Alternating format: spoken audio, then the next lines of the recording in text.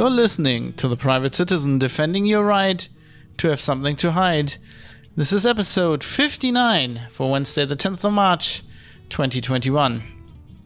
Institutionalized COVID-19 victim blaming. Hello everybody, my name is Fab. I'm coming to you live from the city of Düsseldorf on the River Rhine, where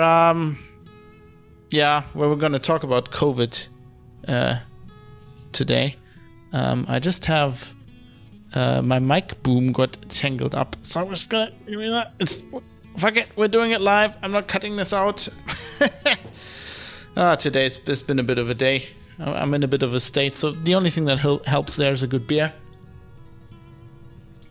So tonight the show is totally not sponsored by TH König, which is just a beer I like very much. Welcome everybody. My name is Fab. I'm your host. I'm doing this show as usual. I'm recording this live on Twitch, but if you're listening to the podcast, you probably don't care about that. But if I have some live feedback coming in, that might be from Twitch. Although I will tell you about that. So today it's going to be a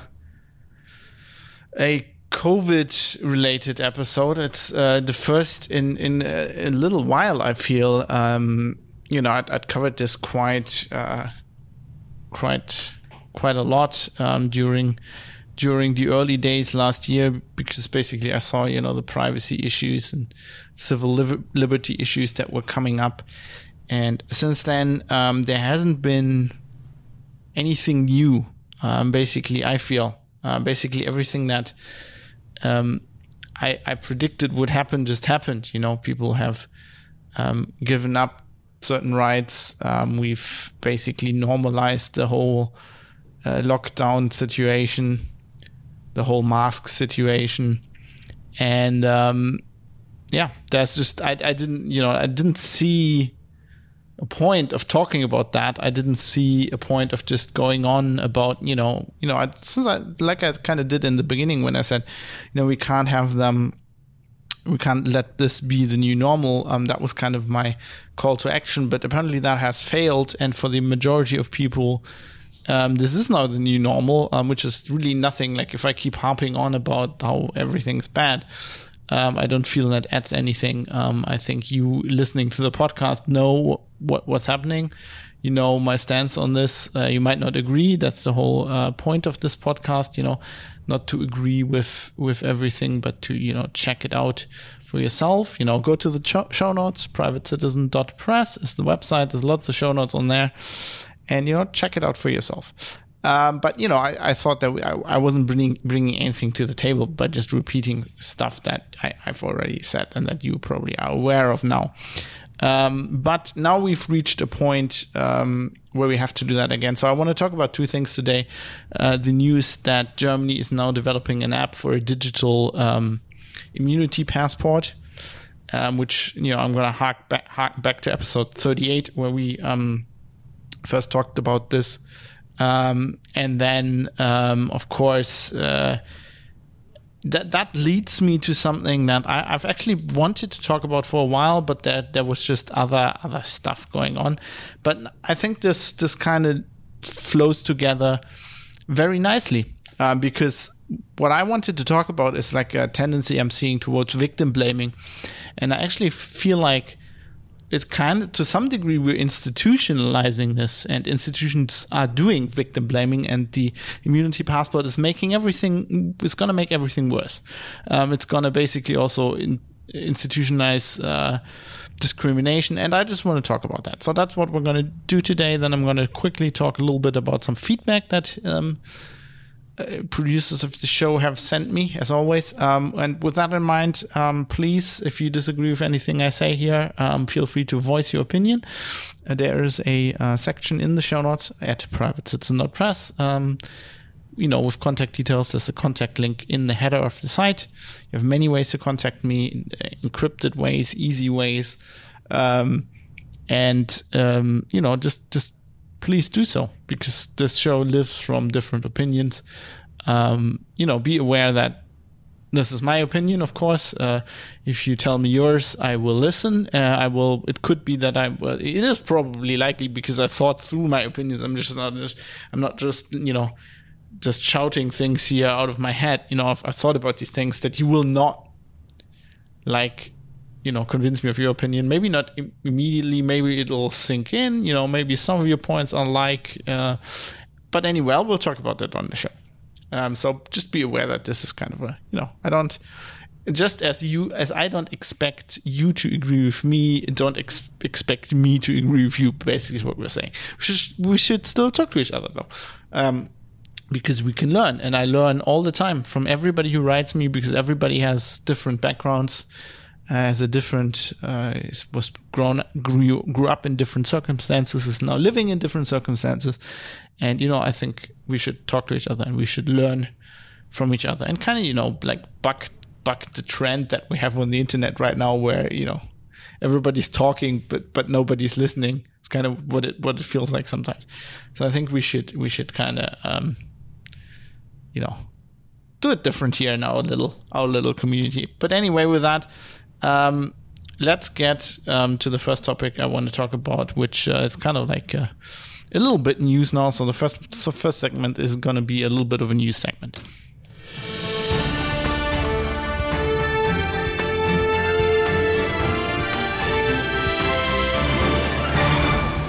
And the news is that the German government has, they had a tender for an app to be developed to be a digital immunity passport. It was expected that they're going to do that, but now the contract has been given out.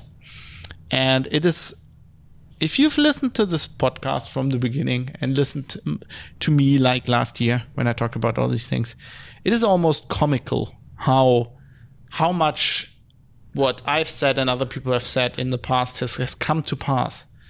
And there's another additional level of comicality, is that a word? Of fun, in air quotes, here for somebody who, like me, studied history. And at university, I studied modern history, and one of my one of the subjects that I found most interesting, or that, the professors I had, who I, gravitated towards, were researching, was the Third Reich. And so I did a lot of that. So basically the period of history that I know most about is from Bismarck to the end of World War II. That is kind of in Germany, specifically in Germany. That is kind of that was my main area of interest. And and so that'll come up later, which is fun. So basically, they've given out this. Before we get into that, two things. First of all, a disclaimer that I don't know. I feel I don't have to give, really, with the main audience of the show. People have listened to me for a year, who at least, maybe to other podcasts I did before that, who know a little bit where I'm coming from. But you get new listeners. You get listeners who find a topic interesting and just pick up one episode, and they've never heard you before and they don't know what you're about. So I'm just going to say this ahead of time. I am not against vaccinations of any kind. I am married and have lived together for a very long time, almost 2 decades, with a cell biologist who we talk a lot. When we were both in university, we were talking a lot about our different, to each other, about our fields of study. So I do know a little bit about medicine and biology. I haven't studied it, but I would say I know a lot about vaccinations. I've actually grown up in a household where I would say my parents were somewhat skeptical of vaccinations, and I felt like that as well. And then I, got to live with the biologist, and we talked a lot, and I, completely changed my mind on that. So I'm not against vaccinations in any way. But I am a strong opponent of individual rights, of individual freedoms, especially when it comes to your own body. Right? So, for example, I have tattoos. And I completely understand when somebody says, I don't want tattoos. So I want that to be a personal choice. I don't want the government to force somebody to get a tattoo, for example. I don't want the government to force anybody to get vaccinated. I don't think that is the role of the government. I just believe that is a personal choice that everybody should make. And if somebody says, I don't want to get vaccinated, then I think we must respect their opinion. I think that's what a democracy is about, and that's what as we call it in Germany, Rechtsstaat, the rule of law, is about. Because we don't have to agree with these people. We can make fun of them. But even like if they have stupid reasons to not get vaccinated, let's make fun of them. Completely with you there. But I think it's an important right, and I think it's a step that it's a slippery slope. You especially in Germany, where we have a history of in the Third Reich of the government deciding who's sick and who's not sick, and killing people who they thought were beyond help, doing experiments on people, forcing people to take medications, all this kind of stuff. I think, especially in Germany, it behooves us to be very careful with this. That just to get that out of the way in the very beginning, so that nobody thinks I'm like an anti-vaxxer or whatever. I'm like a weird conspiracy theory guy. I don't believe any of these, microchip bullshit. I don't like Bill Gates, but that's because I'm a Linux guy, and I remember what Microsoft under Bill Gates did in the 90s and 2000s, which he was very much responsible for. But that's why I don't like him. Not because I think he wants to control the world with vaccinations. I think vaccinations are certainly a matter of controversy. I think right now, and we're going to get into that later, people are like, oh, if you're for science, you must be for vaccinations. And they say all kinds of things about vaccinating people that are not wrong, that are just plainly wrong. And I don't like that either. And then, of course, the other side is people who are against vaccinations have like completely bullshit reasons. Yes, of course, it has side effects. Anything you take has side effects. And literally anything you get from a doctor has side effects. Right? People die of aspirin every day. Right? It just happens. Everything has side effects. That doesn't mean you shouldn't take it. You should always weigh that off. But we're gonna, talk about that later. Just my basic point being, I think it should be everybody's personal choice, and that is something that is set in stone and that I'm not willing to compromise on. Which is something that's going to change, I feel like. But I'm never going to go away from that opinion. I think everybody's health and their body, their life is their own. Should be their own to decide what to do with. It's the same reason why I am completely for abortions. I think if a woman wants to get an abortion, it is her right. And that's where it ends. The state shouldn't interfere with that. I don't care if some religious person or some person who believes something thinks, right, this is evil for some way, or whatever, for some reason. You can think that, but it should be it should be the person's own responsibility to decide that. And that, it just cuts both ways. That means the state shouldn't tell somebody not to have an abortion, and that also means the state should not force somebody or compel people to get vaccinated. For the same thing, it's like, I like eating meat, right? And I think if you want to eat meat, that is your choice. Nobody should go like, oh, it's bad for the planet, bad for animals, bad for the environment. Yeah, it might also be true, but it should be everybody else's choice. And we need to learn to live with other people doing things that we think are stupid. That's my whole life. I think a lot of people are stupid. But, that's not, I'm not going to go, let's outlaw that because somebody's doing stupid things, right? It's their choice. Let them do stupid things as long as they don't hurt anybody. And we'll get to that argument of vaccinations as well today. Anyway, let's get back to what we were talking about. That was a very long disclaimer. Another thing I wanted to say before I got into this, of course, I did an episode 38 of this show, where I explained what immunity passports are. This was in September. If you haven't listened to that, it's probably worth listening to it. I go a little bit into the history, and then I explain why I think it's a bad idea. And maybe I can just recap this a little bit. Why I think immunity passports are a bad idea. I mean, the main reason is that yes, for example, in Germany we've had so-called vaccination passports forever, and I know that if you travel to a certain country, you need to have certain vaccinations, right? When I was in school, I went to go to school in Australia for a year, and I had to get a number of vaccinations. And that was just the reason to travel into the country. I didn't agree with that back then, and I don't agree with it right now, but I think that's a fact of life.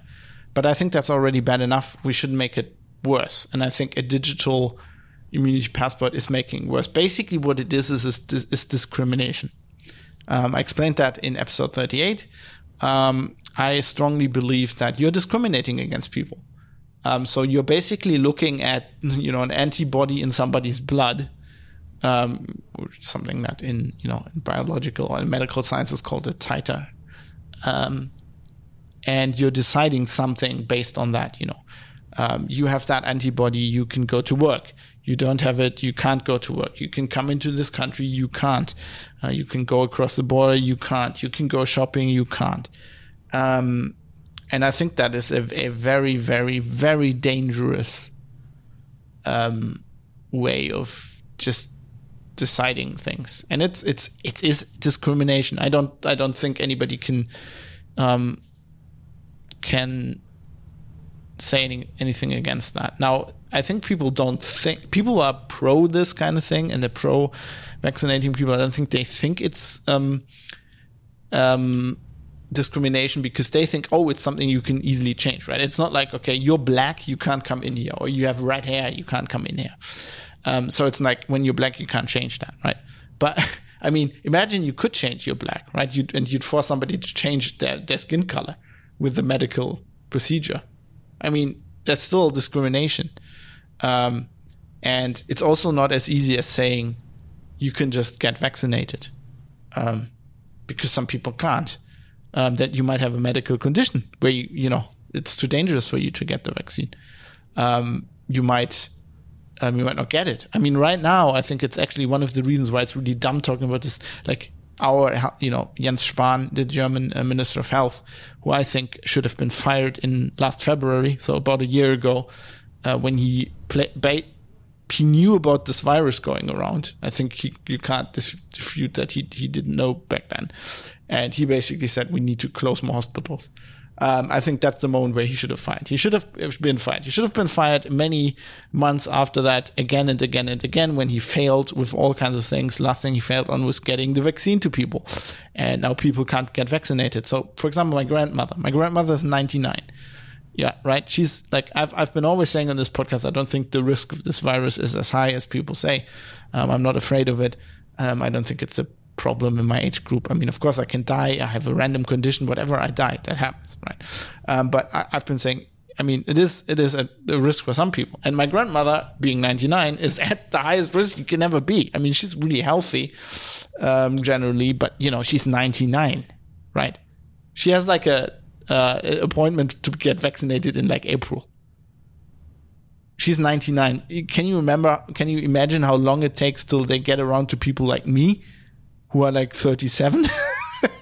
I mean, it's just like, it is hilarious to me if Jens Spahn, our great Minister of Health, who basically looks like a gnome, but that's beside the point. I really fucking hate that guy.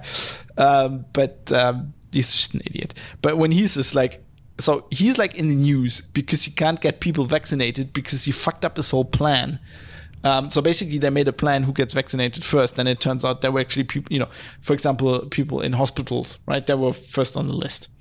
And then they had this vaccine, which is obviously, the mRNA vaccine, which spoils really fast. And then some people in the hospital just said, I don't want to take this vaccine because it just only has 70%,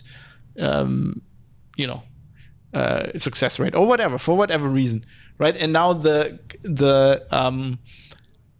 doses are going bad and they have to throw them out because they can't get them to like people who are waiting for appointments. Like they can't get them to people like my grandma, right? They can't figure out when they go like, okay, let's vaccinate all the hospital workers, and then like 600 hospital, or like let's say it's a hospital and there's like 600 people working there, and then like 50 people go, I don't want it. Like they can't figure out who to give these 50 doses to. Like what the fuck? And the guy who's in charge of that, who can't get people vaccinated, is spoiling, like his fucking vaccines are spoiling because his plan is just dumb. Oh, did I mention that this will be a ranty episode? Oh, wait, where's my... Oh, give me a second, sorry. I'm not prepared. I'm blatantly not prepared. Warning, this will be a ranty episode of the show. You have been warned. Warning, rants incoming. Yeah. Right, that fucking guy is now, we need immunity passports. So we need to decide who can do what based on if they're immunized. You can't get people immunized, you fucking idiot! And now you wanna deny people for entry for anything? Right, if they put this in action in 2 months, right, and they go, right, you can't do X if you're not immunized. And I'm like, I want to get immunized, shoot me now, shoot me with the shot, hit it, here's my arm. Right, and I go, okay, first appointment we can give you in September. It's like, what the fuck? Right? I mean, I'm against this whole idea. I don't think I have to say this. I'm against this whole idea from the very beginning. But because it's a bad idea, which I explained last year. But not looking at that. If I was thinking this was a good idea, I'd still be thinking they're dumb because, like, why are you even trying to make a law about, and we're going to get to that, laws and whatever and apps, and get the people immunized, before you decide anything based on people are immunized, get the people that want to be immunized. How about doing that first? Like, what the fuck? Who are these people? Who dumb are these people? Are they that dumb? Like, everybody says politicians are dumb, but, like, are they that dumb? Can they be that dumb? Like, can you be that dumb? I mean, yes, you can be that dumb, but, can you be that dumb and actually succeed to get into the, like, highest levels of government? Obviously, you can. Or there's something else going on, which would be a conspiracy theory, which I actually don't think. I just think they're that dumb. They're dumb. They're dumb people. Anyway, let's talk about how they're going to do this, now that I've explained to you why it's stupid. Right, how they're going to do this. Okay, so they gave the contract to they want to do it digital, right? Because that ink, pen and paper vaccination pass that we've had for like decades doesn't do the job for some reason. I don't know why. I think you could still do it with that. Somebody asks you, are you vaccinated? Just hold your pass up, fertig. In German, you're done. No, but we can't do that because we need to collect data on people everywhere they go, apparently. Okay, so now they're going to do a digital app, right? Who's doing this digital app? A company called, what they're called again? I forgot this. I put this in the show notes, Private Citizen. .press, a company called Uberch from Cologne in collaboration with IBM. Now, this is hilarious because back in episode 16, you might remember, I was talking to Tante, Jürgen Geuter. We were talking about, they were just saying, flatten the curve. And we were talking about the coronavirus detection apps, right? And we were talking about how this is all dumb and how, like, this probably doesn't work because the Bluetooth isn't, it's just a Hail Mary thing. It probably won't work. And then, like, I think Jürgen brought it up, and I've seen him tweeting about this since, like, with the immunity passport. But we were basically joking around about the fact that these people are all clueless. They have no idea about technology, and they just give money to somebody who like rips them off and does shit. And he was like, kind of like, oh, the next thing they're going to do is blockchain, right? They're going to do blockchain. And yeah, they're doing blockchain because Uberge is a blockchain-based startup. Astral C in Twitch chat says, the more dumb you are, the more you are used as a pawn for the ones with money. Yeah, the problem is these people they have money as well. That's the point. They're dumb and they have money. I actually don't think they're being used as a pawn in this regard as well. I think they theoretically mean well. I think they don't really mean well. They feel like they have to do something, and they're definitely under pressure now because people are getting pissed off. Like I was, so today, so these restrictions, right? And they're lifting those restrictions now in Germany, like the lockdown, right? We're lifting everything, the way to normality, and they have this plan, right? And I think like whatever. I know that you can go to a flower shop now, but you can only buy cut flowers and seeds for some reason, and the other flowers that are in the shop you can't buy. Like there's idiotic bullshit like that, right?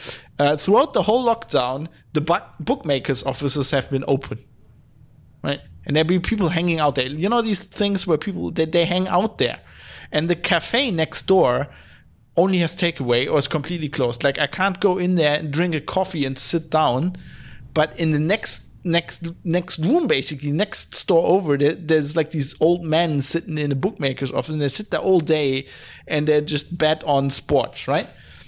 And like, how does that make any sense? I can tell you why the bookmakers are open, because the state, like the federal state, actually gets a huge cut from them. It's like a lottery, and in Germany that's like regulated, and they get huge taxes from that. So they lose a lot of income if they close those down. But like, how does it make sense, like from a scientifically minded person? It doesn't, right? These restrictions are dumb. So I know, right, the hairdressers out. I actually look like a fucking hobo right now. I've actually cut my the hair on my sides myself twice. I'm actually slowly learning how to do a fade cut. But luckily tomorrow I have hairdressers appointment. So I know they have opened. I know some things are opening now. So I get a text message today from like my telephone mobile provider, right? And they're like, oh yeah, we can see you in person again. You can come in, right? And I the day before I had tried to get I have to fix my car. I have an old T4 camping bus. It rusts like a German Navy ship. And I've, gotten some rust off, and now I need to get some epoxy, and stuff the holes and shit and paint over it. So I wanted to go to the hardware store, but hardware stores don't have open. Well, they have open, but you have to make an appointment, right? I just ordered everything on the internet. It's like, I'm going to make an appointment to go to the hardware store. Like, what the fuck? Anyway, so I knew those are closed, but now like my mobile, I can go and buy a new phone. And I was like confused. So I'm writing to my wife, and I'm like, is the lockdown now completely lifted? Like, why can I go? Like why is the cafe not open? But I can, like, they were saying, like, I was under the impression that the first opening step was like essential retail, right? How is mobile phones essential? I don't know. Anyway, so I was like, is it completely lifted? And she's like, no. And she sends me like this huge graphic, like with all the steps and everything there. Nobody fucking can, like, how you can't remember that. How do they think you remember that? Like this week, if the incidence of like, the thing that nobody understands, so basically that thing. Dear passengers, Düsseldorf currently exceeds the threshold level for spreading the coronavirus. There have been more than 50 new infections per 100,000 residents in 1 week. Please help to reduce this level of infection. Ensure you wear a full face mask in our buses and trains, at stops and in underground stations. Keep your distance and make sure to cough or sneeze into the crook of your arm. Stay healthy. Your Rheinbahn. So that bullshit incidents kind of thing, right? That you have to take that into account, like what day of the week it is, like all this. Nobody can remember this. So I was like, I've had it. Like I'm just, the only thing I'm going to do right now, from now on, is just I'm going to do the bare minimum to comply with things that I'm not going to get fined or thrown into jail, because I can't, like, I went to university, right? I'm not a dumb person. I like, research is my job. I research very complicated facts every day, right? I actually like dealing with software licenses and history and shit like that. Like really, really tough things, like problems. I like remembering that. I can't fucking remember these rules.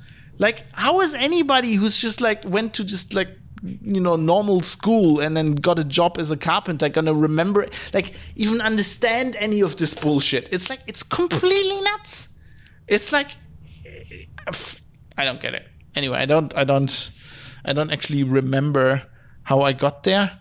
But yeah, so people are fed up. People are fed up with this bullshit. Of course they are, because nobody can actually understand any of this, how it's going. Astral C actually says, same in my country, communications is essential, but somehow shoes not. Also similar messages in the PA. Yeah, the PA message. I just recorded that because that is so metro, like the Russian. It is so fucking Fallout. Like, it's so fucking the apocalypse. I just had to go out and record that, like, for posterity. We just need that on, because it's like living in a fucking novel, like in a Russian post-apocalypse novel. This is the government speaking. For your own health, please stay inside. The nuclear bombs are dropping.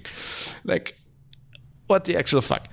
But anyway, back to the point here. People are fed up, so I think that's why they kind of need to act, and they're just doing stupid things. But so this is hilarious. So a blockchain startup is gonna make this, and I went to their website and they have a white paper, and they do all like, IT security, blah blah blah blah blah blah blah. Like, let me boil this down in case you do not understand. Like, you might come to the show from a little bit of a different background. I used to do an open source and Linux podcast, the people, you know, Linux Outlaws back in the day. The people that stuck around from that probably know what blockchain is and why this is bullshit. But if you're from a different background, I'm going to explain this very briefly. So when somebody says blockchain in any context whatsoever, except Bitcoin, or like except corner cases and cryptocurrency, they're trying to sell you bullshit. Blockchain is nothing else than a database. It's a special kind of database. So it's a way to make a database that guarantees that it can't be manipulated. It's a very, very, very, very stupid way to do that kind of database that only has one reason to exist. And it was invented as part of blockchain because the guy who invented blockchain, who we don't know who that is, made a very, very ingenious invention. His goal was to make a currency that is not controlled by a state or a big organization, but basically a state. Any currency in history of mankind has always been controlled. Probably not a state, maybe also like state. I mean, there have been currencies which are like, you know, just like they were basically a big company, you know, with like something like the East India Company. But for the sake of argument, let's say any currency in history was always controlled by a state. And he wanted a way to come up with a currency in the digital age where that can't happen. And blockchain was a genius solution. So blockchain is a way to make an encrypted database that is distributed, where normally when you make an encrypted database, somebody encrypts it, right? You have an authority, and if you trust that authority, you can trust the database and you trust the encryption or whatever. But if you want to make a system where nobody, not one entity is in control, you can't use that system which we've used in IT for like, 20, 30 years, I don't know. You need to come up with something else, and that's blockchain. And it's very convoluted, and the way it usually works uses a lot of energy, as much as like a small country. I think it's like it uses as much power, like Bitcoin uses as much power as Croatia. I think maybe it's getting bigger. I think it was Belgium, maybe even at some point. But it's like, if you're not talking about something like this, where you don't where you need it distributed, and you need a network where basically everybody works together to establish the trust of the system, where you can't go, this guy is responsible because they could fake it, then blockchain is good. For any other any other use case whatsoever. Blockchain is absolute bullshit. And whenever somebody wants to sell you that, it's just because they know what blockchain is and you don't, and they want to rip you off. That's just the way it is. Now, this is an idiotic use case for blockchain because the system they're making, and the Bundesdruckerei is involved, so they're the guys printing the money, or used to print the money. I don't know. It's the Europeans actually. They're involved in printing the euro. I don't know. A government organization, right? And they do we have a health. Our national health system has an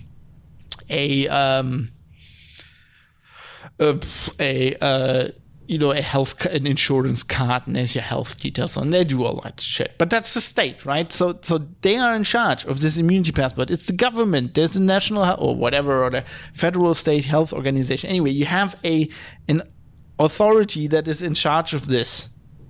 They're in charge of the health system anyway. So you don't need blockchain. They can just encrypt it, and you have to trust them anyway. Because you get your unemployment money from them. You have to pay your taxes to them. You get your insurance from them, like your health insurance. You get all this stuff from them. So you have to trust them anyway. They're the government. Like, if you don't trust your government, you're fucked.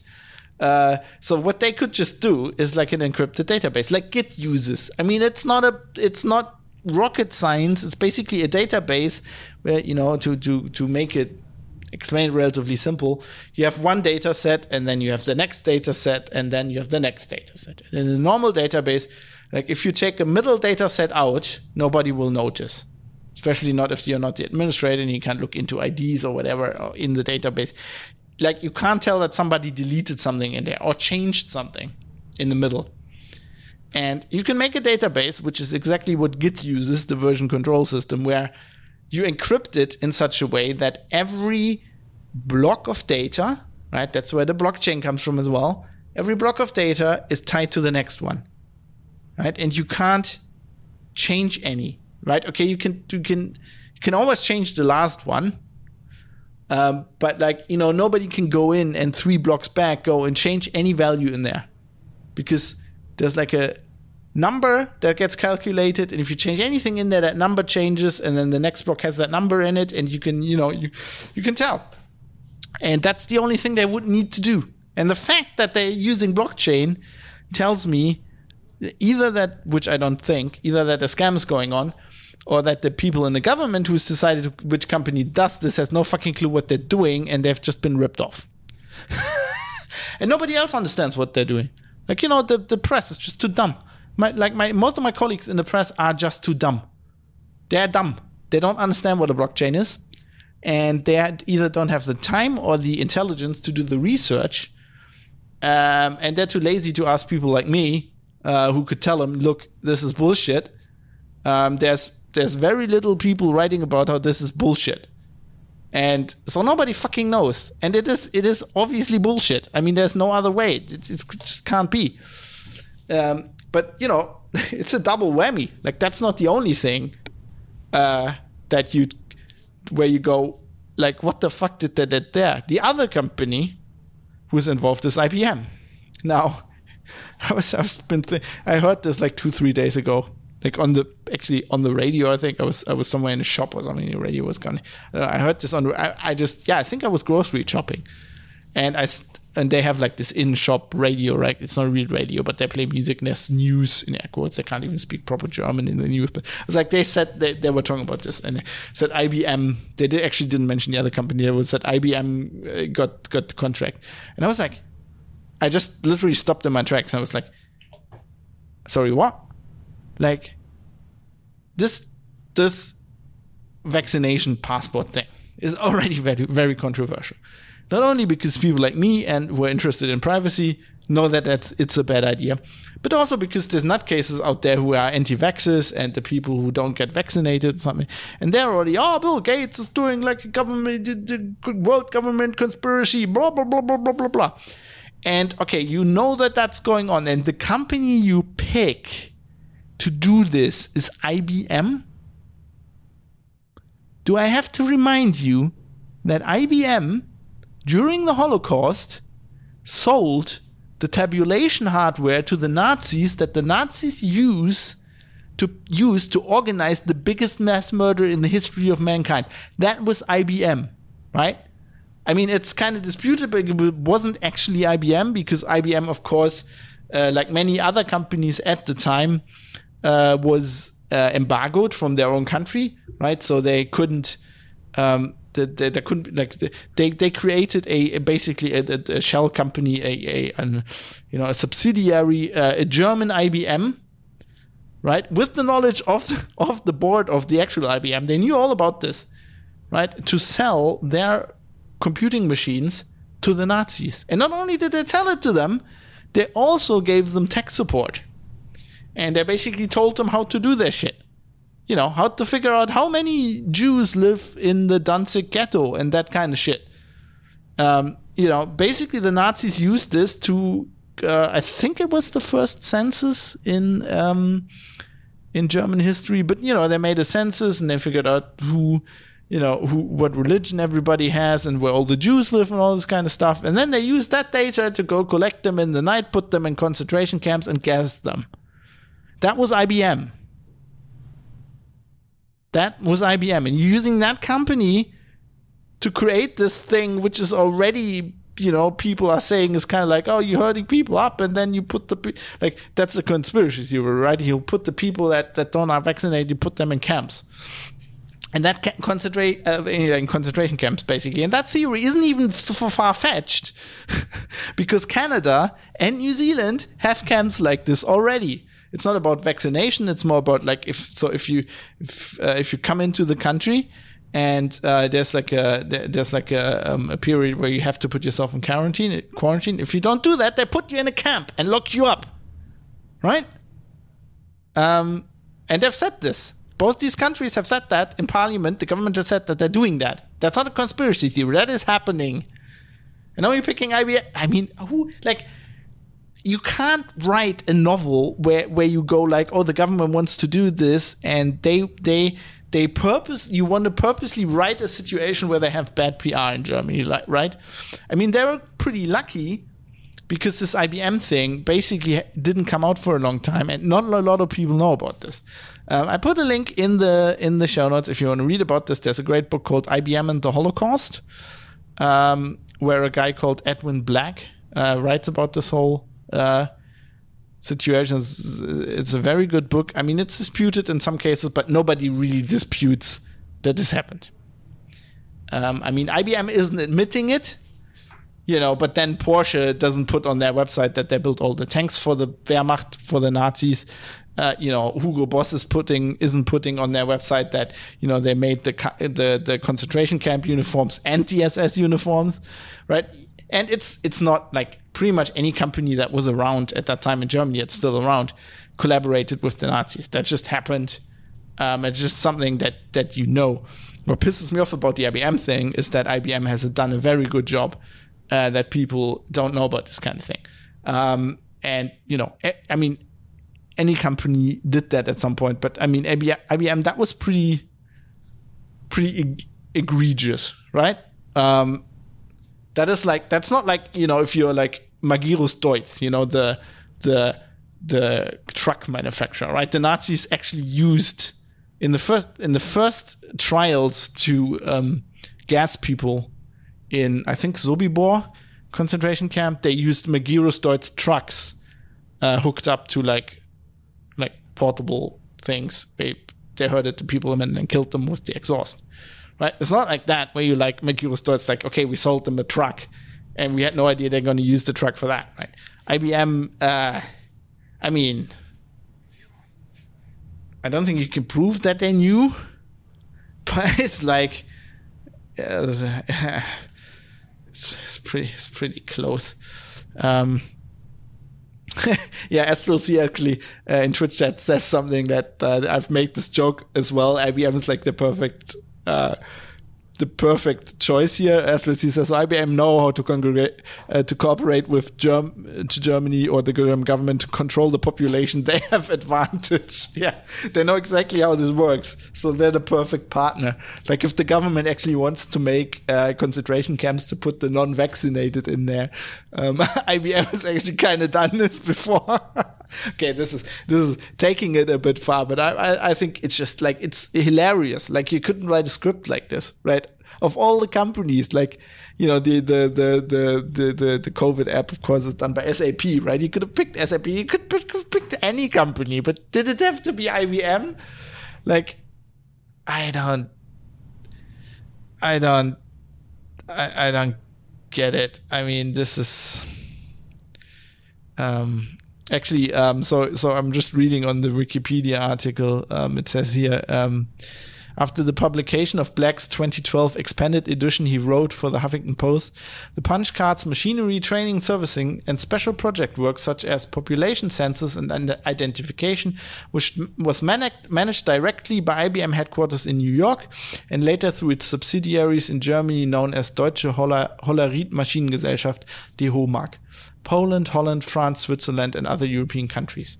He added that the punch cards bore the indica of the German subsidiary Die HOMAG. Like, okay, a guy who has wrote publicly in a book that he wants to kill all the Jews comes into power in Germany and wants to have machines to make a census to figure out what religion everybody has. What do you think was going to happen? That's just hilarious. I want to point out that, you know, I'm saying some things here that some of it is definitely, although, you know, people will probably think you shouldn't make jokes about this, but some of this is just as somebody who's interested in history and this part of history specifically, it's just hilarious. Although, of course, the topic of the Holocaust and mass murder and Nazi Germany is, of course, very serious and, you know, not funny at all. And on the other hand, of course, the IBM for today is nothing like the IBM back in the day. And, you know, the German government is not making concentration camps. But it's just like, I just feel there's an involuntary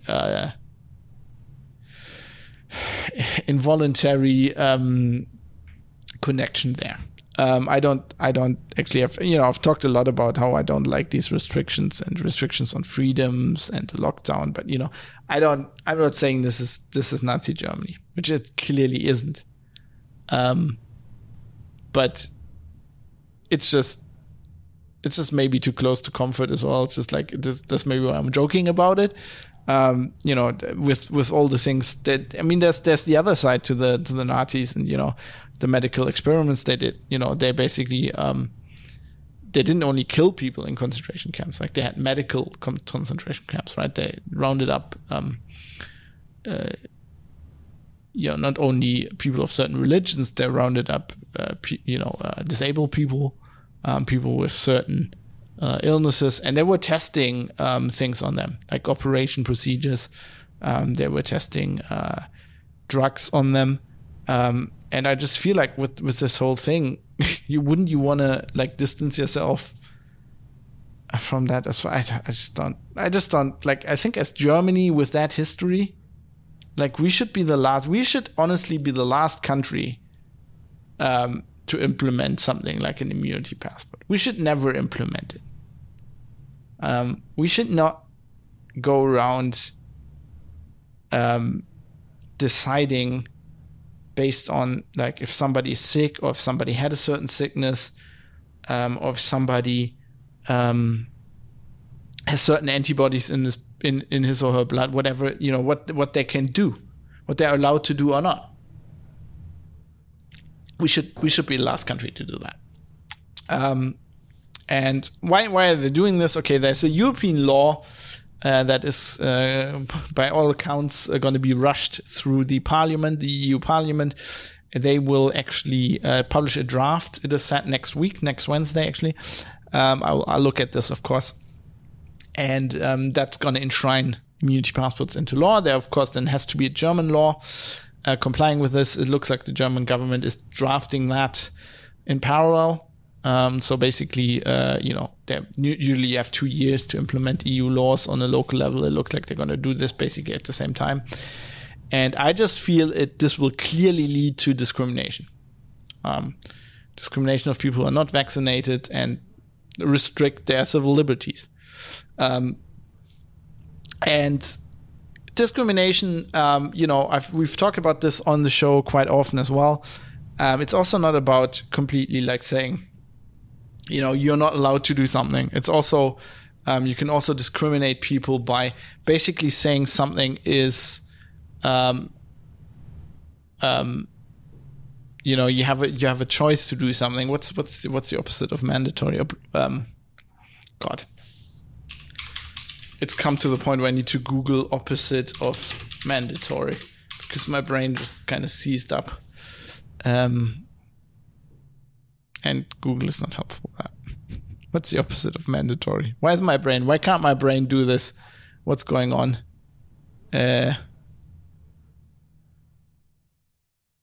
Voluntary. It seems to be voluntary, and my brain didn't I say that earlier? Anyway.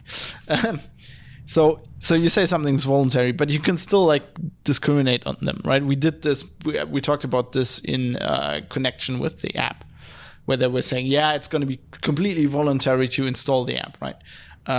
And then we won't make any laws that you can't do anything if you don't have the app installed. But then we could all imagine situations where like the supermarket says, you're not allowed to come in here if you don't have the app. And they're allowed to do that because they're private business, or optional, says Astro. Thanks for that. Yeah. So they can do that, because they're allowed to do that. And then the government has actually not done anything to force you to do something, but because all supermarkets that I can reach, that I can go to, right, in my city, maybe, would require that, then I have to install the app. Like, I have no choice. And that's a well-known phenomenon in data protection. And it's basically still discriminating. It's just like indirectly. And the same thing will happen, I feel, here with vaccinations.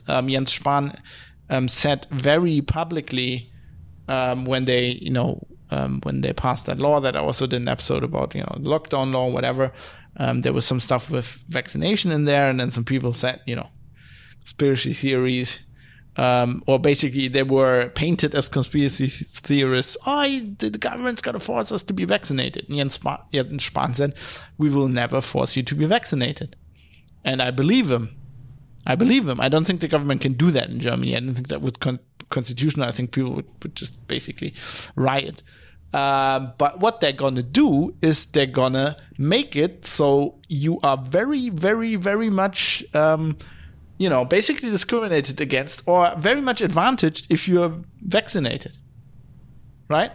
If they say you can't leave the country if you're not vaccinated, and you can't do this, you can't do to restaurants, you can't do to theaters, that's what they're talking about, then it's still mandatory. It's still completely optional to get vaccinated. But if you want to live a normal life, you better get vaccinated, and that is discrimination. It's not, and he's right. The government isn't forcing you to be vaccinated, but de facto they're making a situation, and I think they know, where they want to incentivize people to do that. And it's the same old argument. I can remember. Years ago, when we were talking about privacy on other podcasts I was on and hosting, there was always the argument, of course, that when, for example, insurance companies started having the option that you can put a tracker in your car, and then they track how you drive, right? And then they're like, okay, if you drive really well, then we will lower your premiums. People say, that's completely not a data privacy. It's not a privacy issue because it's completely optional. Yeah, but at the point where it's, it goes further and further, and then at some point every insurance company does that, and then you would just pay more money if you don't want to get tracked. And then at some point, it's like, no, we decided to make this mandatory, says one insurance company, and then the next one, and then like a year later, 2 years later, 3 years later, you can't get car insurance if you don't have a tracking device, right? That's the way it goes. And then because you have to have car insurance in Germany to drive on the road, it's basically, okay, if you don't want a tracking device in your car, you can't have a car. Right? It's still not mandatory, right? You can choose to live without a car, right? That's always how it goes. And if you're smart, you think ahead. And that's what I'm seeing here as well. They're institutionalizing with this digital immunity passport and the laws they're going to pass. They institutionalize discrimination against people who are not vaccinated. And the problem is that many people I talk to are they're very progressive people, and they're like, right, but everybody should get vaccinated, right? Where's the problem? Like, there's no real downside to get vaccinated. And that's true, I think. I feel for most people, that's, a large number of people, that is true. But I still don't think we should take their choice away, because, that's the first thing they do. And then what's the next? Where they go, oh yeah, to protect everybody, we need to do that. And now you're forced to do that. And that'll get into your immunity passport, right? And we already have employers who say, we'll put that in the contract. You'll have to be vaccinated. We have insurance companies who say that we will not, like health insurance, we will not take you as a customer if you're not vaccinated. And at that point, you're forcing people.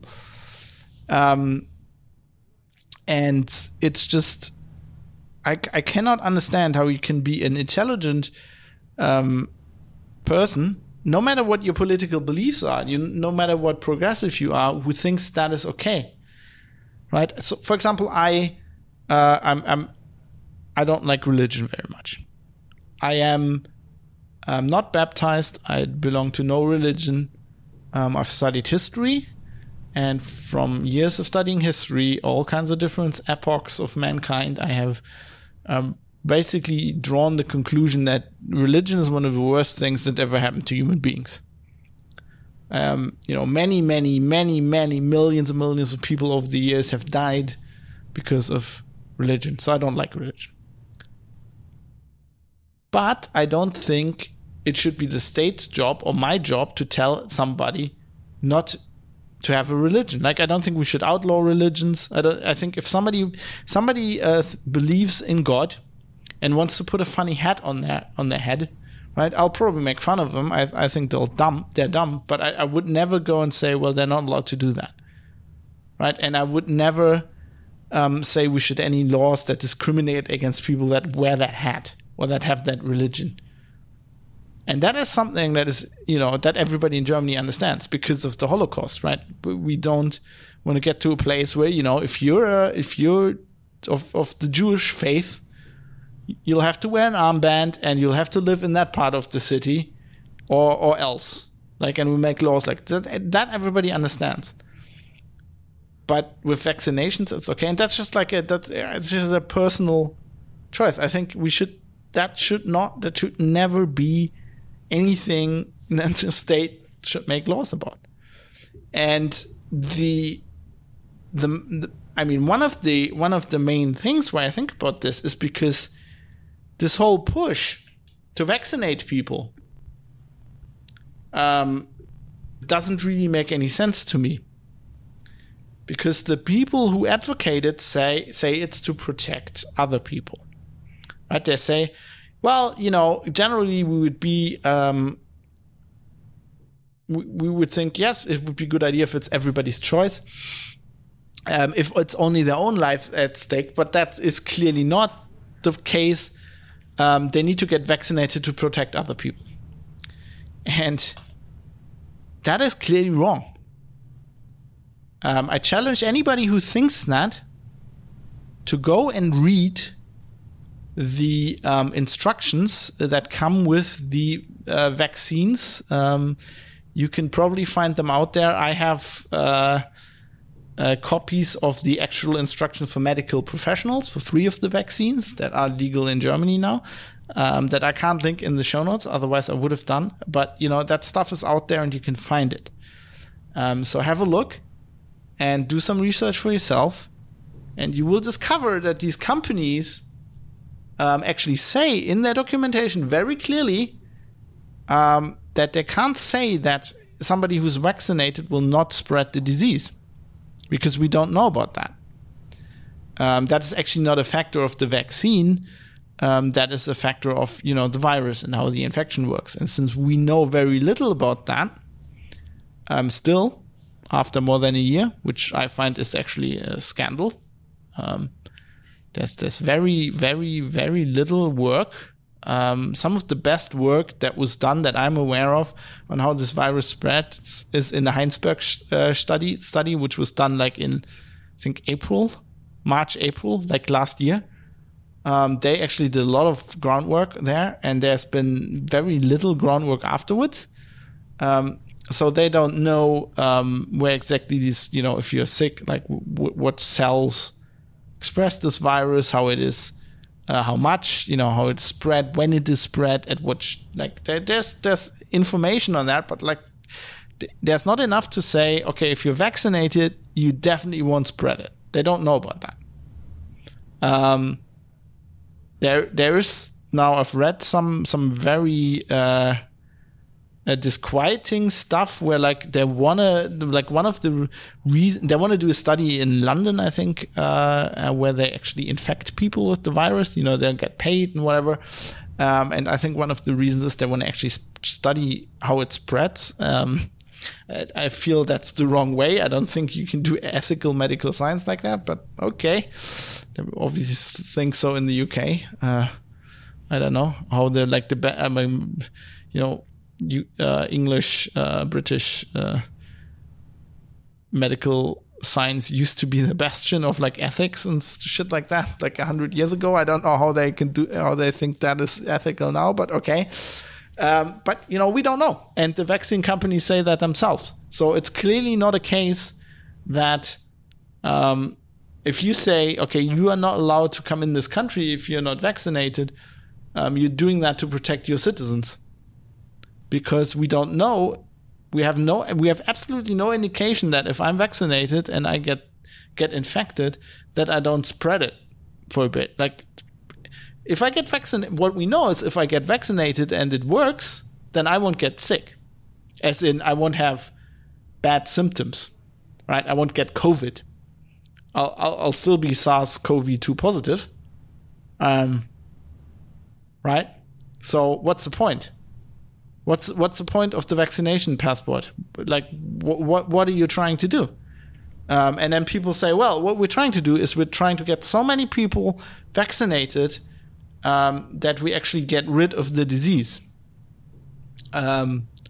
which has never worked in the history of mankind. Anything we had a vaccine for that the WHO previously thought was eradicated, any of these diseases crop back up, right?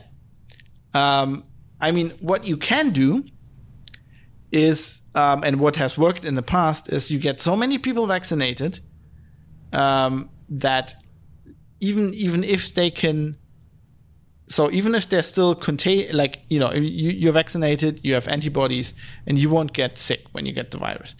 Or you won't get any serious health problems. Even for diseases where you still spread the virus then, or whatever contagion it is, let's talk viruses in this case. If everybody pretty much is vaccinated, that will definitely cut down the time frame, how long you're infected. And that might actually be a factor to actually, eradicate a virus, especially in a certain population. But to do that, you basically have to, so that has only worked in the past for diseases that weren't as contagious as SARS-CoV-2. And it's only worked mostly because of regional, you'd have an outbreak somewhere, and then you'd vaccinate a lot of people, and then the disease would die down there. Like, it generally doesn't die out planet-wide. You still have, it crops up in another country, and then you vaccinate them. Like, there's no precedent that we can do this with any disease, let alone a respiratory virus, a very contagious respiratory virus, which is kind of the hardest disease to do this on, right? So it's like, scientifically speaking, if that's your goal, right, to vaccinate enough people to eradicate the disease, then it's relatively unlikely that we're going to succeed. And if we're going to succeed, it's going to be a long-term thing. Like, we're talking decades here. Probably talking decades. It's because, I mean, we're now, as you could see by the spread of this virus last year, we are now a one-world community. So you basically have to vaccinate everybody in the world. And, the people whose goal it is to do this, Bill Gates being one with his foundation, they actually say that. They say, we have to vaccinate pretty much anybody. And I doubt we can do that, personally. I don't think we can, like, even if we had the most draconian laws and the most passports or whatever, I don't think that will work. But I might be wrong. And the point being that even if I'm wrong, especially if I'm wrong, the passport doesn't make any sense, because, like, why restrict travel if your goal is to just vaccinate everybody? So spend your energy on vaccinating everybody, right? Because the virus is everywhere now. These immunity passports. The idea is, and I talked about in the previous episode about historic immunity passports, where you had the Black Plague, right? You had Yersinia pestis. Infecting people, and those were local outbreaks. And what you try to do is like, they have the plague in Saxony, right? Let's restrict travel from Saxony to places, and let only people go in there who we can tell are immune. And that actually makes sense. But we're way past that. This virus is everywhere on the globe. Like, why are we trying to restrict anything? Like, why are we trying to restrict? What are we trying to achieve here? Right? I mean, this whole thing makes no sense on no level. Let's say the German government says, okay, you can only go to restaurants and eat in restaurants if you have had the shot, right? So let's say I get the shot. And I get my little green light in my app, and then I go to a restaurant, right? And let's say the guy who sits next to me also has the green light, but he's the only one vaccinated in his family, and his wife and his 6 kids aren't vaccinated because they haven't had it for whatever reason. And one of his 6 kids got infected 2 days ago in school, and passed it on to his wife, who passed it on to the guy. And the guy sitting next to me actually has it and can spread it in like that one day we were at the hospital, at the restaurant together. He spreads it to me. I'm vaccinated. I won't get sick, but I have it. And I then go home, right? Spread it to my wife, who's also had the vaccination. Right? But she still gets it and she can spread it. And then she goes to work in a hospital and infects the patient there. And the patient wasn't vaccinated. And then the patient dies. That is a scenario that we have to look like. That is, from everything we know about the virus, about the vaccine, that's a very, it's a realistic scenario. How does it help? How does the fucking passport help? What they're trying to do is they think they can link having antibodies in your blood to be safe, but you can't. That's like the whole thing we've talked about for months on this show. It's like the whole mistake they made with PCR tests, where you're linking if somebody is positive, like if somebody is SARS-CoV-2 positive, i.e. has a virus somewhere, to are they sick? Are they spreading it? You don't know. That's just not an indicator for that. just as having antibodies in your body is not an indicator of how is this person safe. And then, there's all these different issues. I mean, what happens if somebody can't get vaccinated? What happens if somebody has a medical condition where, like, they say, okay, with your condition, it's way too risky to give you the vaccine? You'd be discriminating against them. You can't say, oh, everybody can get the vaccine. No, there will be people who cannot get the vaccine for various reasons. And you're creating a two-class system. Right? Somebody has the green light in the app or the armband with the swastika on it, and the other one doesn't. Like, I'm obviously... this is obviously hyperbole, but, I'm trying to drive a point home here, which I probably have. So let's move on to the next topic here, which is basically, goes together with this topic, because basically what I think this whole discrimination is a symptom of something that I've seen in society since this thing started throughout the last year, which I think is victim blaming. And I think this is, institutionalized victim blaming and completely unconnected from the news and the immunity passports that I was talking about now. I want to talk about this victim blaming because I think it's a very important underlying thing that underlies not only like the stuff we talked about, the apps, the COVID apps, but also the immunity passports and pretty much a lot of things that are happening around COVID-19 in politics right now.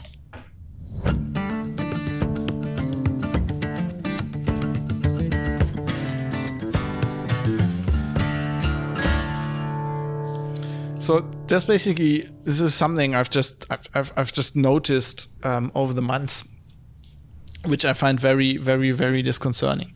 So I remember a time 2-3 years ago, when I'm like on Twitter and I'm talking to people, and a lot of the people I follow and quite a lot of my friends, I would have said, at that time, who basically I still see as friends. I don't know if some of them are clearly not talking to me anymore, without ever having said so. I think it's because of, the different stance I have on COVID-19 and the restrictions and the masks and everything. I can only guess. But, a lot of these people were always condemning victim blaming, right? When we're talking about a classical example is like rape. When a young woman gets raped and people are like, oh, well, yeah, but she was wearing such a tight skirt. She was just asking for it to get raped. Right, that's victim blaming. I see that happening with COVID-19. Basically, what I see is somebody gets sick and they get a stigma in society for having become sick. And it goes so far that the people themselves, like very progressive people themselves, I've seen people getting COVID or, most of them actually didn't get COVID-19. They had a test and was SARS-CoV-2 positive and didn't have a few symptoms like a minor flu or a bad cold, and then it went away. But they were feeling very bad, and some of them, I can only assume from what I've read and heard, and some people I listen to on podcasts as well, they were basically getting depressed because they thought they had done something wrong. Right? They were basically coming from a point where, like, I got sick, I got this, so I must have done something wrong. Right? I went out and met somebody I shouldn't have met.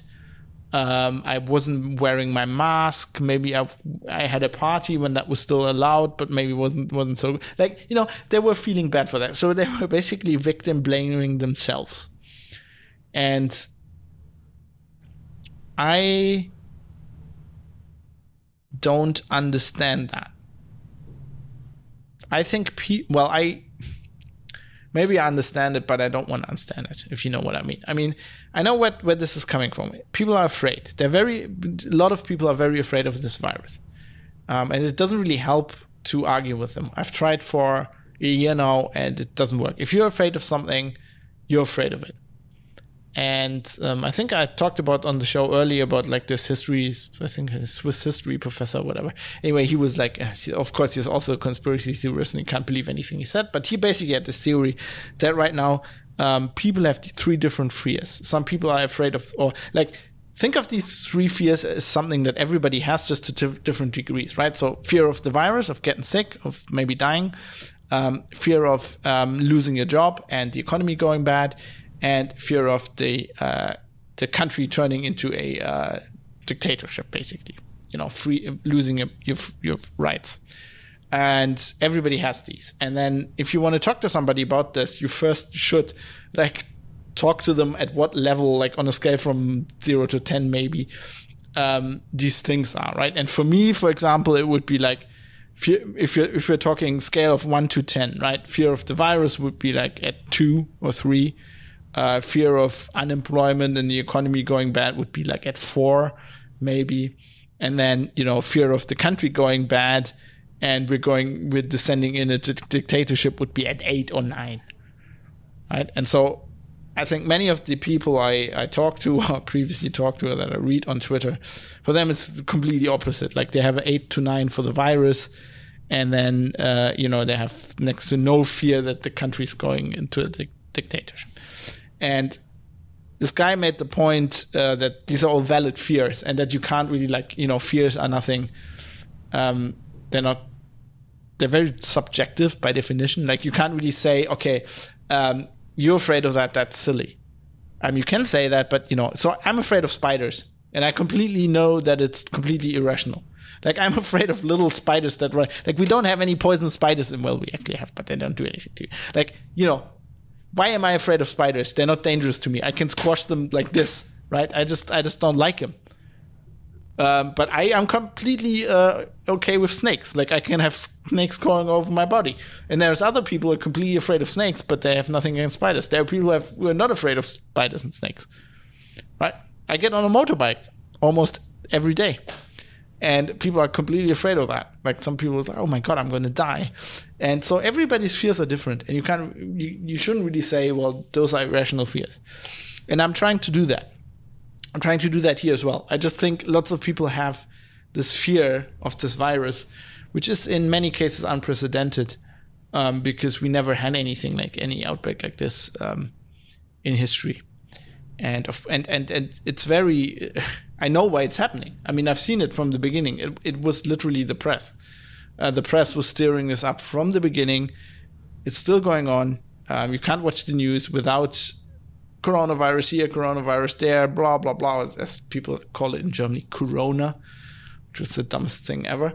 But, that's happening. That's why people are afraid of it. So I know where that is coming from. But to me, it's just so dumb to blame on somebody that they got sick, with the very, as everybody says, a very, very contagious respiratory virus, right? Where we don't have any hard scientific evidence that in this situation wearing a mask actually helps, or how much it helps. We don't know. There's no research on that. There's research on aerosols and whatever, and hamsters wearing masks and all of this. And yes, okay, we have a group of people and we gave them masks, and now the incident rate is lower, but it's have we really shown that doesn't have any other reasons? No. So we don't know any of this. We don't really know how this spreads really. There's all these different theories, and there's mutations, there's all this data. And why do people think that if they do something wrong, it must be, I feel, it must also be the media. It must be the press. It must be the thing that's corroborated as truth in society, where it's basically masks help, and if you don't wear masks, you're dumb, and we all have to flatten the curve, and we have to stay at home, and if you don't do that, you're killing grandma. So that's the gist of it. And I think that is breeding a culture of victim blaming. Just imagine a few years ago, I got really sick with influenza, proper. I'm pretty sure I never got diagnosed because they didn't do things like that back then. They wouldn't have thought of running a very expensive PCR just to figure out if I had influenza, which I just got through anyway. And I obviously survived, and there was, the doctor was like, okay, you survived, you're good.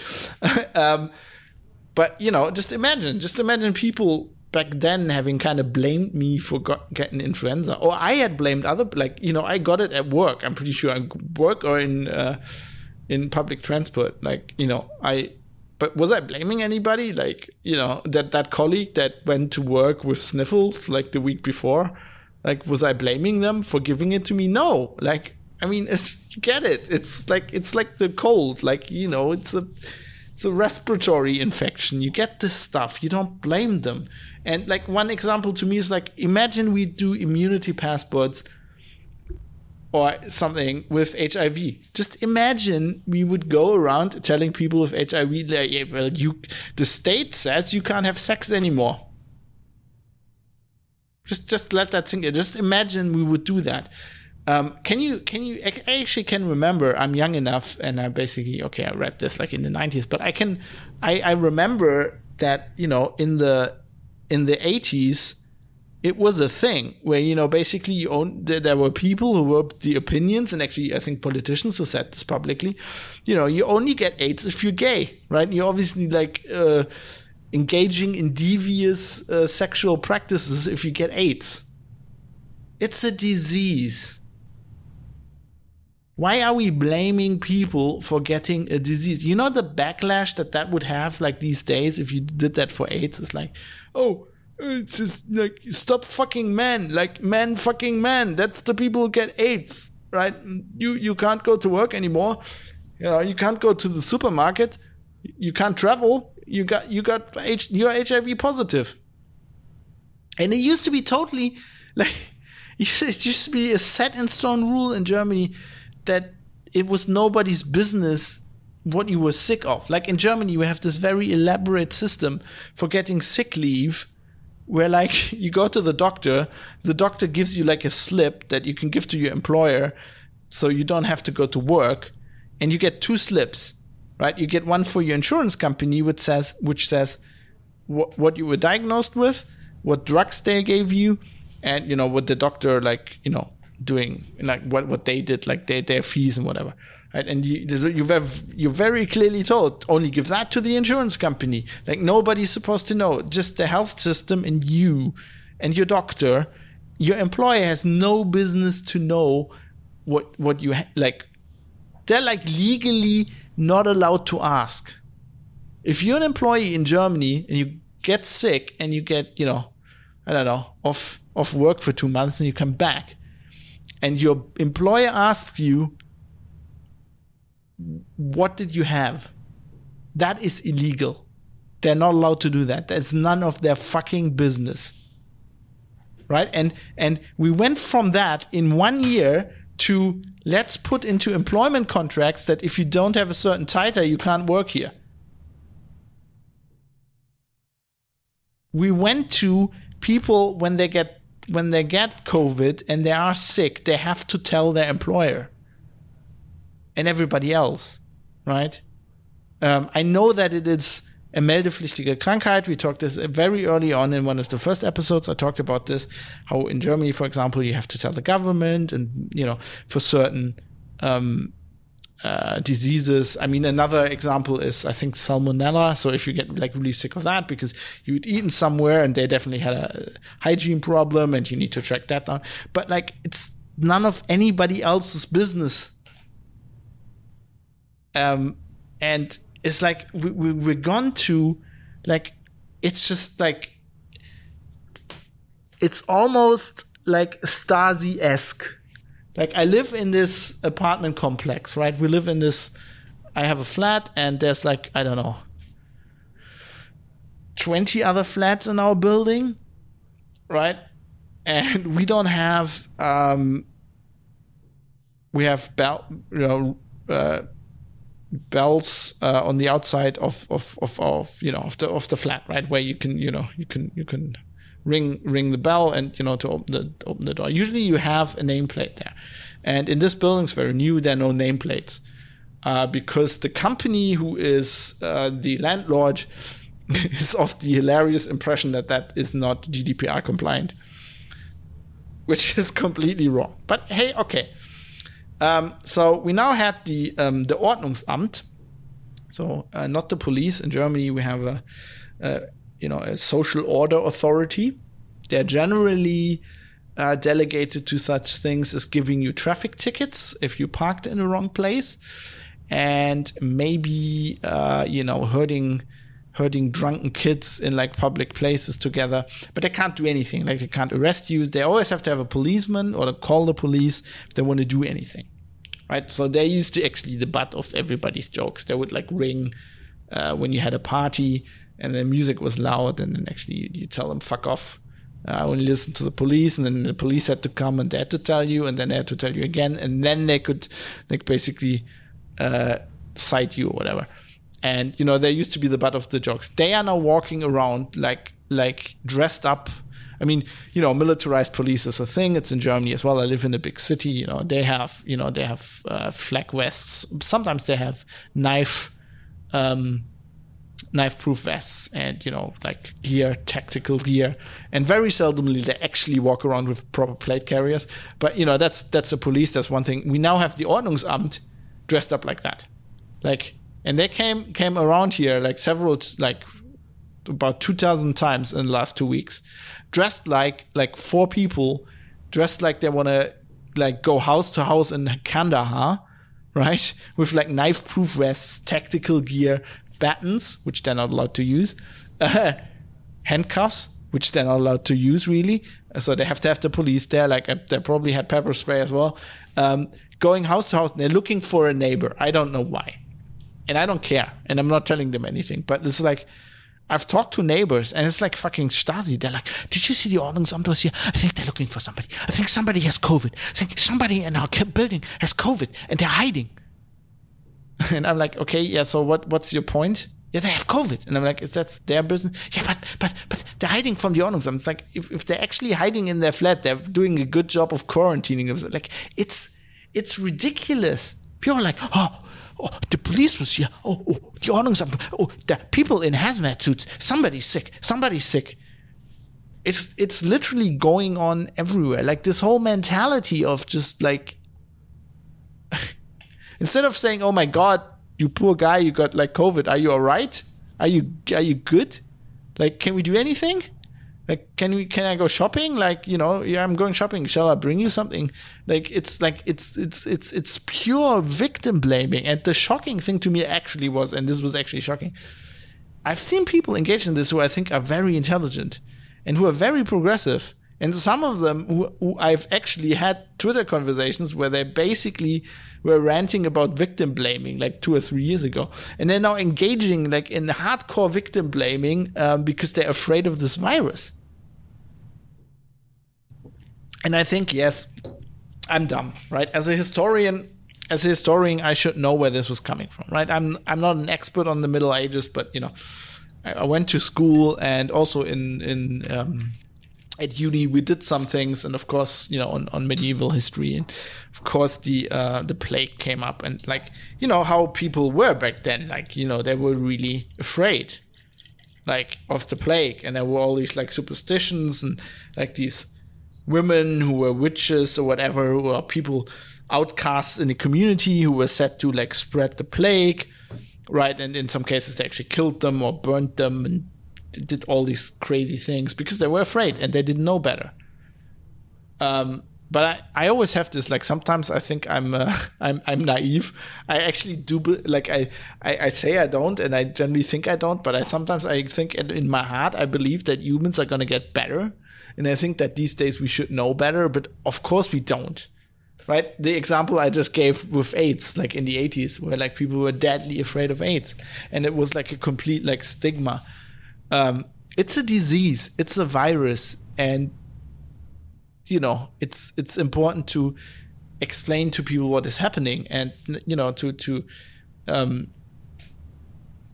educate them about them. Like, where's this fear? And it's so ridiculous.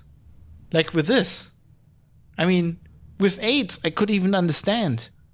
Like, AIDS is something, if you get HIV positive, I mean, there's treatments these days and all these kinds of things, and they probably have a vaccine at some point, but it's like, your life is fucked to a certain degree. Right? If you get Ebola, if we had an Ebola outbreak, I could understand all this shit, all these fears. You have a 70%, 80%, 85%, and that's my age group, of dying. Right? If you're 80, you have no chance of surviving. I don't think ever anybody in that age group ever survived.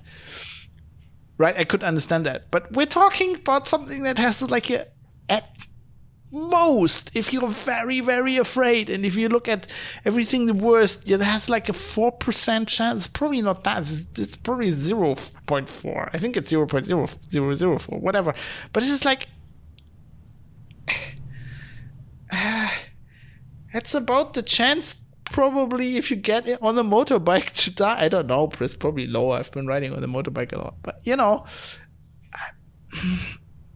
it's so... I don't get it. It's very, very, very, very emotional, I think. And I wish people would understand and would see what they're doing. And would see, like, I get the fear, and I don't want to say, you know, somebody is dumb to be afraid. And I want to give everybody like the right to be afraid if they're afraid, and to be, you know, to be emotional, and to be maybe unjustifiably afraid. Like, I'm afraid of spiders. But it gets really problematic if we are building the future of our society on that. And if we can't analyze this anymore, and if we're like so afraid that we're like, okay, yeah, these passports are fine. And we're not going, actually, no, they make no sense. It's like the lockdowns, makes no sense. It makes no sense. And even if it would help, how much does it help? And how much are we sacrificing for this chance that it might help, where we don't know that it helps? It's like, anyway, I think I probably made my point, but just imagine we would discriminate against people who have HIV, and, you know, have passports. And if you have HIV, you can't do certain things. Right? You can't go swimming or what? I don't know what. Like, doesn't really matter. The whole idea is dumb. How can we think that this is a good idea? I even would say, like, even if we have had solid evidence, rock solid scientific evidence that if we have that, we have a passport, and we discriminate against these people, that we can fix this and nobody's going to get sick anymore. Even at that point, I would say we shouldn't do it, especially in Germany, especially with our history. We are not a country that should take utilitarianism lightly. I mean, I think I've talked about this on the show, about this fallacy of, you know, Vulcan, of Spock's saying, of how dumb, you know,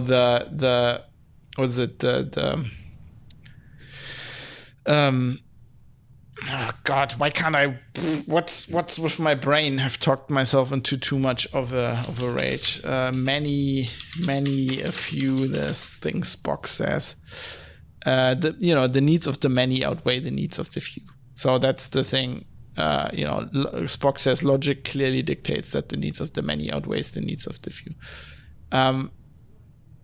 That's very dangerous. It's extremely dangerous. That would have meant that, of course, you know, the things the Nazis were doing to the, you know, for large parts of the Jews was not justified. But it would have meant that if Hitler was right, and what they were doing to kill millions of people, for, you know, that was what he was saying, basically. That was his argument, you know, he wasn't saying that, but like, he basically was saying we need to kill people for the German folk to prosper. And if what you're basically saying is, yes, if that would have been right, it would have been justified. Because it would have been the need of the many or the need of the few. Like if you do that argument, you go like, okay, we have 80 million people. Like if you do that argument, you could justify. You're talking Germany, you have 83 million people, right? Let's look at the RKI dashboard. Let's see how many have a positive COVID test right now. Yeah. Hamburg didn't send any data yesterday. Breaking news. Oh my God, we're all gonna die. So currently we have. Oh, they don't have the daily cases on here. Let's say it's about 5,000. Looks to be. Well, yesterday it was 10,000. Let's say we have 10,000 cases.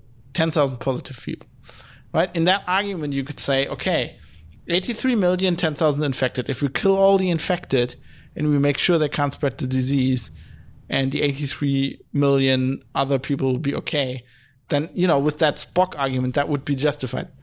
That's why that is not an argument. That's why you cannot do that. The end does not justify the means.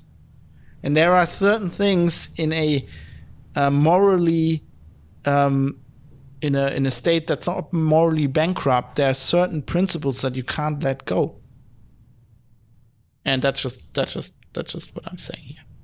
Anyway, I probably have bored you to death by now. If you like fab rants, this would have been the episode for you. I'm just I'm so disillusioned by many things that I don't even talk about them anymore on the show. Like I think for some of the privacy. I haven't even talked about the privacy nightmare. It's such an immunity passport, like digital whatever, blockchain, warp, whatever would be. That's just a given. Like it's a given that people will sign off on that. Like people don't give a fuck anymore. The same people that were like,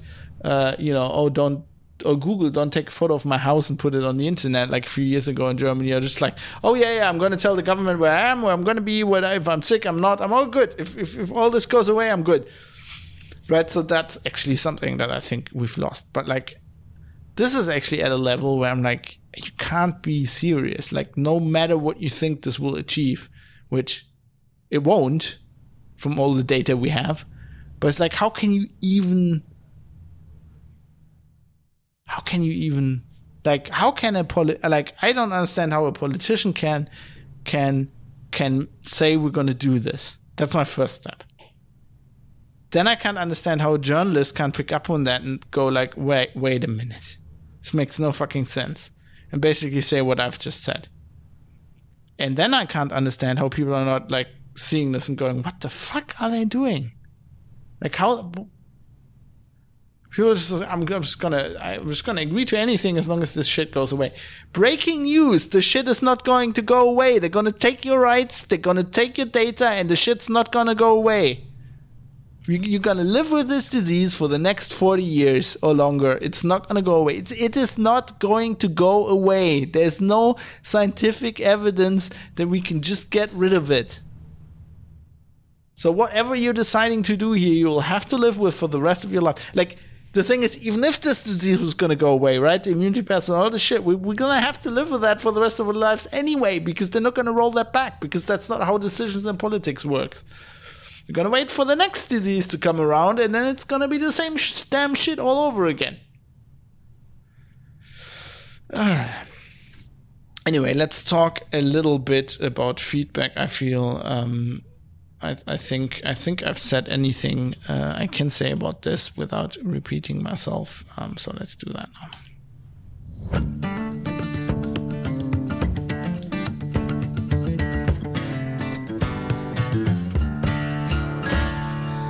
So I picked out one piece of feedback for this episode. It was relatively long, but I think it's worth it. It's from Fadi Mansour. And again, please, if you don't agree with me, with everything I've said up to this point, which might very well be possible, please let me know, because I would like to discuss it. Right? I need other input.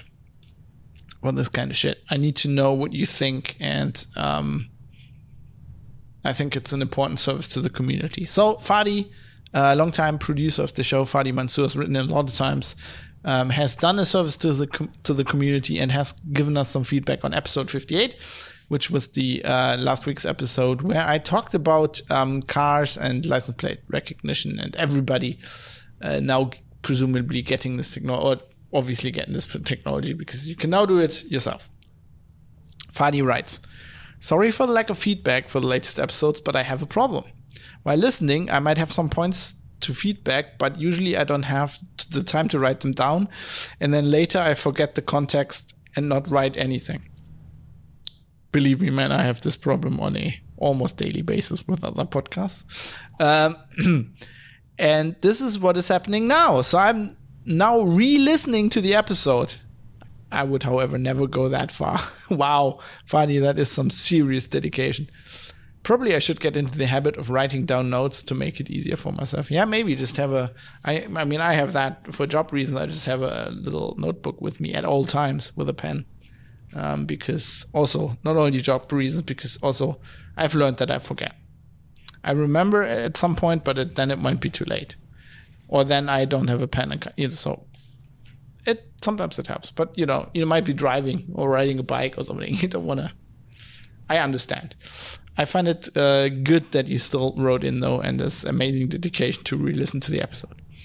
The first point of feedback. So this is on the license plate recognition, ubiquitous license plate recognition.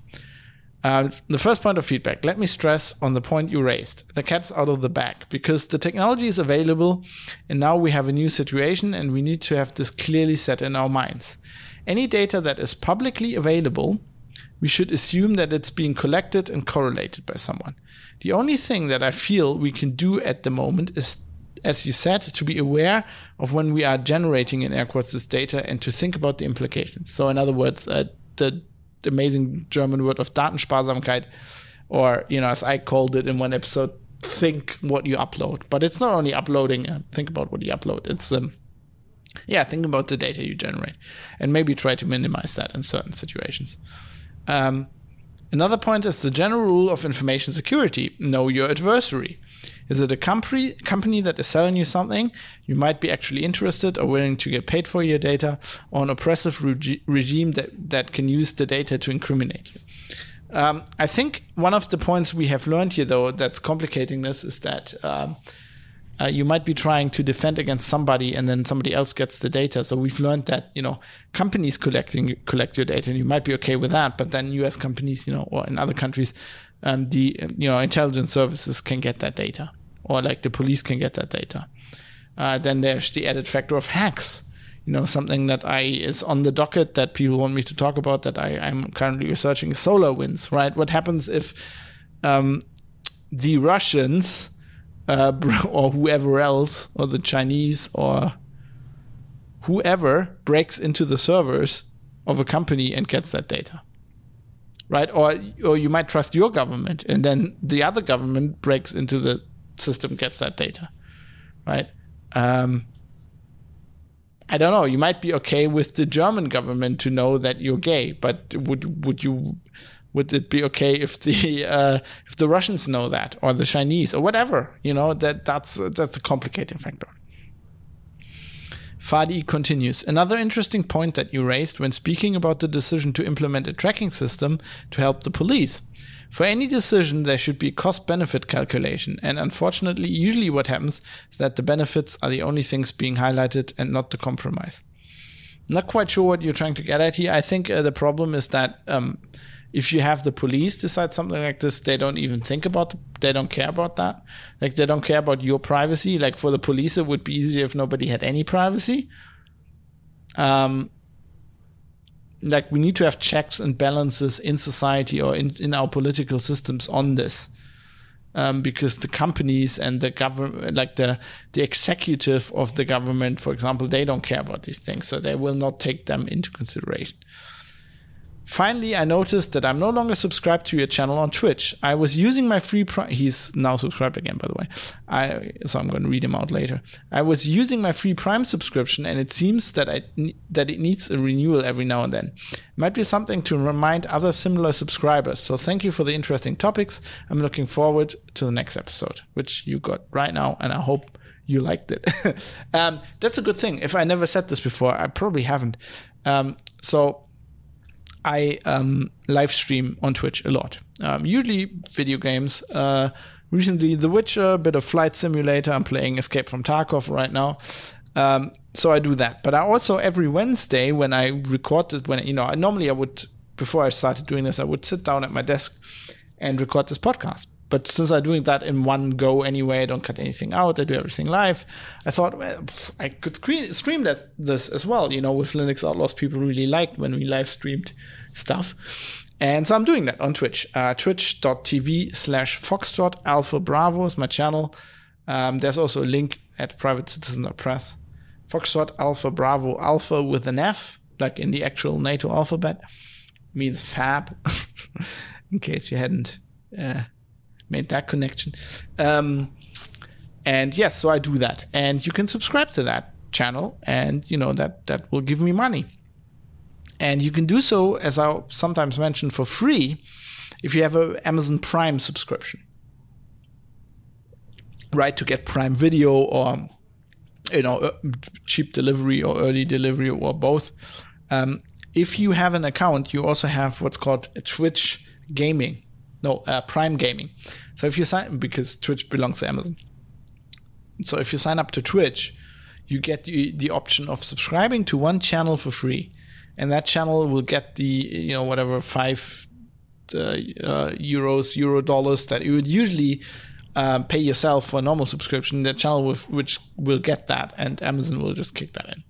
So if you have a Prime subscription, you're not using Twitch or whatever, you could do that to just support me.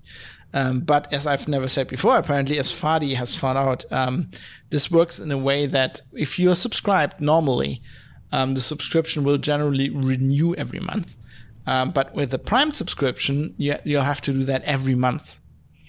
And so that's a very good point. I think I never said that on the show, and I should make that clear whenever I talk about that, and I will endeavor to do that in the future.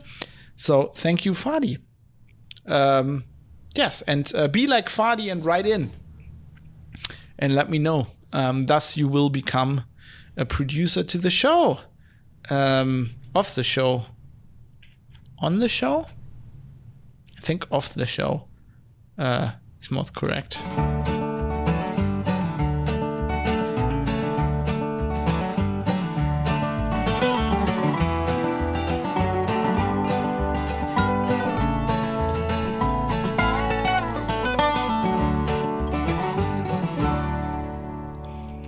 Of course, another way to become a producer is to support the show monetarily.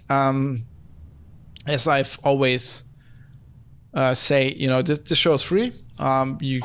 Just for me, it's kind of like I like doing it, but it's a bit of a public service as well. But of course, I need to pay the bills, and I'm a freelance writer, and we're not getting rich of our writing work, believe me. And I'm, of course, spending a lot of time doing this, preparing this show.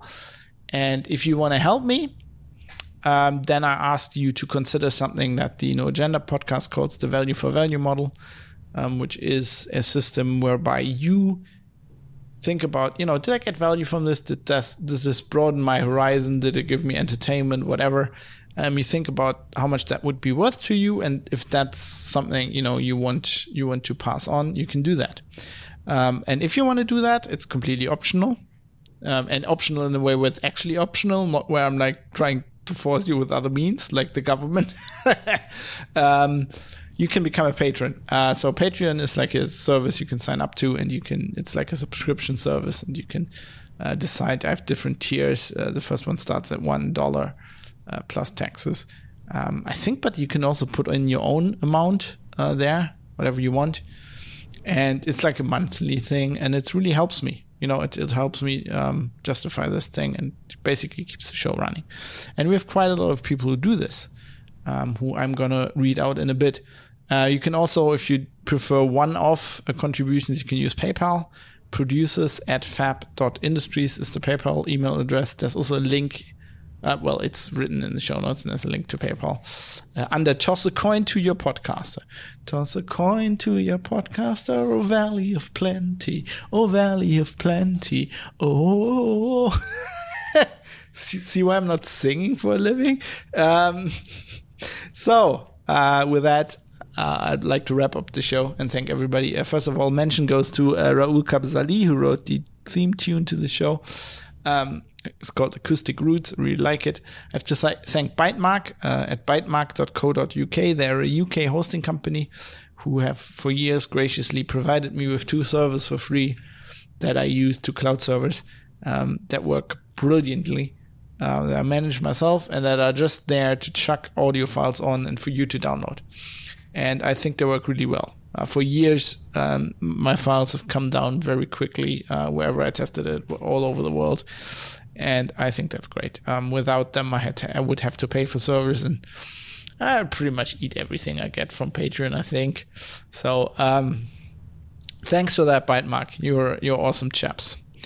And then everybody who's monetarily supported the show. So without further ado, the Patreon supporters are Georges, Butterbeans, Niall Donegan, Michael Mullen Jensen, Jonathan M. Hathy, Dave, Steve Hose, Mark Holland, Shelby Groover, Vlad, Jackie Plage, 1I11G, Philipp Klostermann, Jaroslav Lichtblau, Kai Sears, IKN, Fadi Mansour, Dirk Didi, Michael Small, Joe Pose, Matt Jallerman, Bennett Piata, David Potter, Mika, Martin, Larry Glock, Dave Umrish, Ricky M, Drive Zero, Mr. Amish, Tobias, Avis, Jonathan Edwards, Barry Williams, Mode 7, Neil, Captain Nakat, Sandman, 616, Funky Duck, hey Funky Duck, and D. And of course, I mentioned Twitch. I'd like to thank my Twitch subscribers. Some of these are also Patreon members, so they basically subsidize the show twice to make up for all you slackers who don't know. I promised I wouldn't pressure you.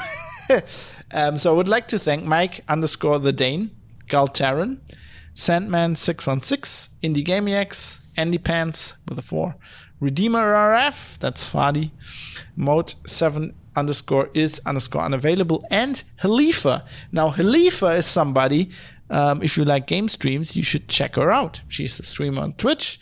She happens to be my favorite streamer. She lives in Denmark, originally from Germany, so she has that sweet German accent.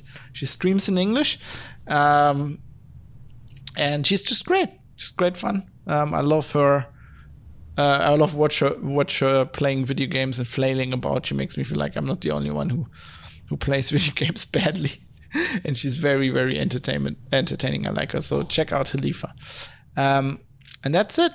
I'm going to wrap this up. I'm going to see you next week. I know I've promised this extra episode, which I will get to. It's on the docket. I think I have an idea of what I'm going to talk about. I just don't have any time to record it right now.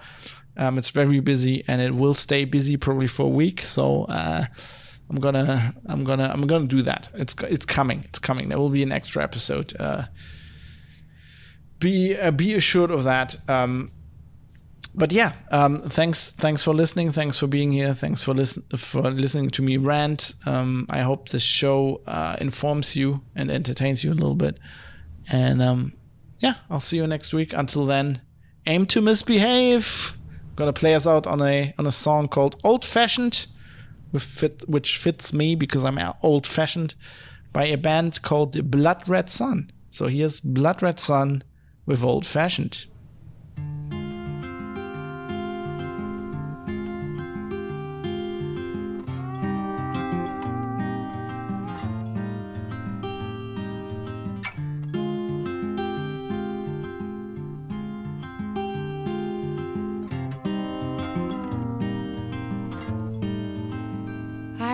To fall apart, lose myself, then give my heart away. Come and go in shady places.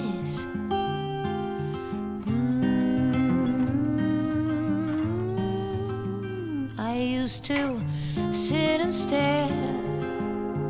Now the light runs through my lashes. Oh, it's taken 40 years, blood, sweat and tears.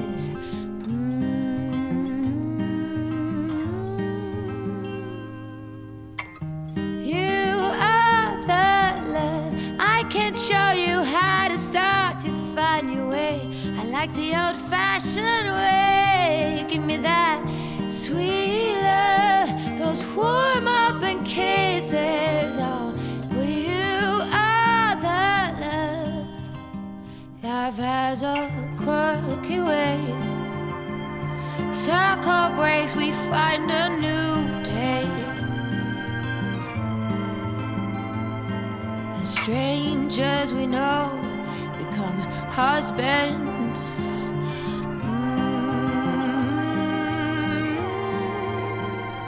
Every dance has its pace, interlace, intertwine. Now you can't save time. Run along, kids, you two will be more than pairs one day. You are the love. I can show you how to start to find your way. I like the old-fashioned way. Give me that sweet love, those warm-up kisses. Oh, you are the love. Sing it. You are the love. I can show you how to start to find your way. I like the old-fashioned way. Give me that sweet love, those warm-up kisses. Oh,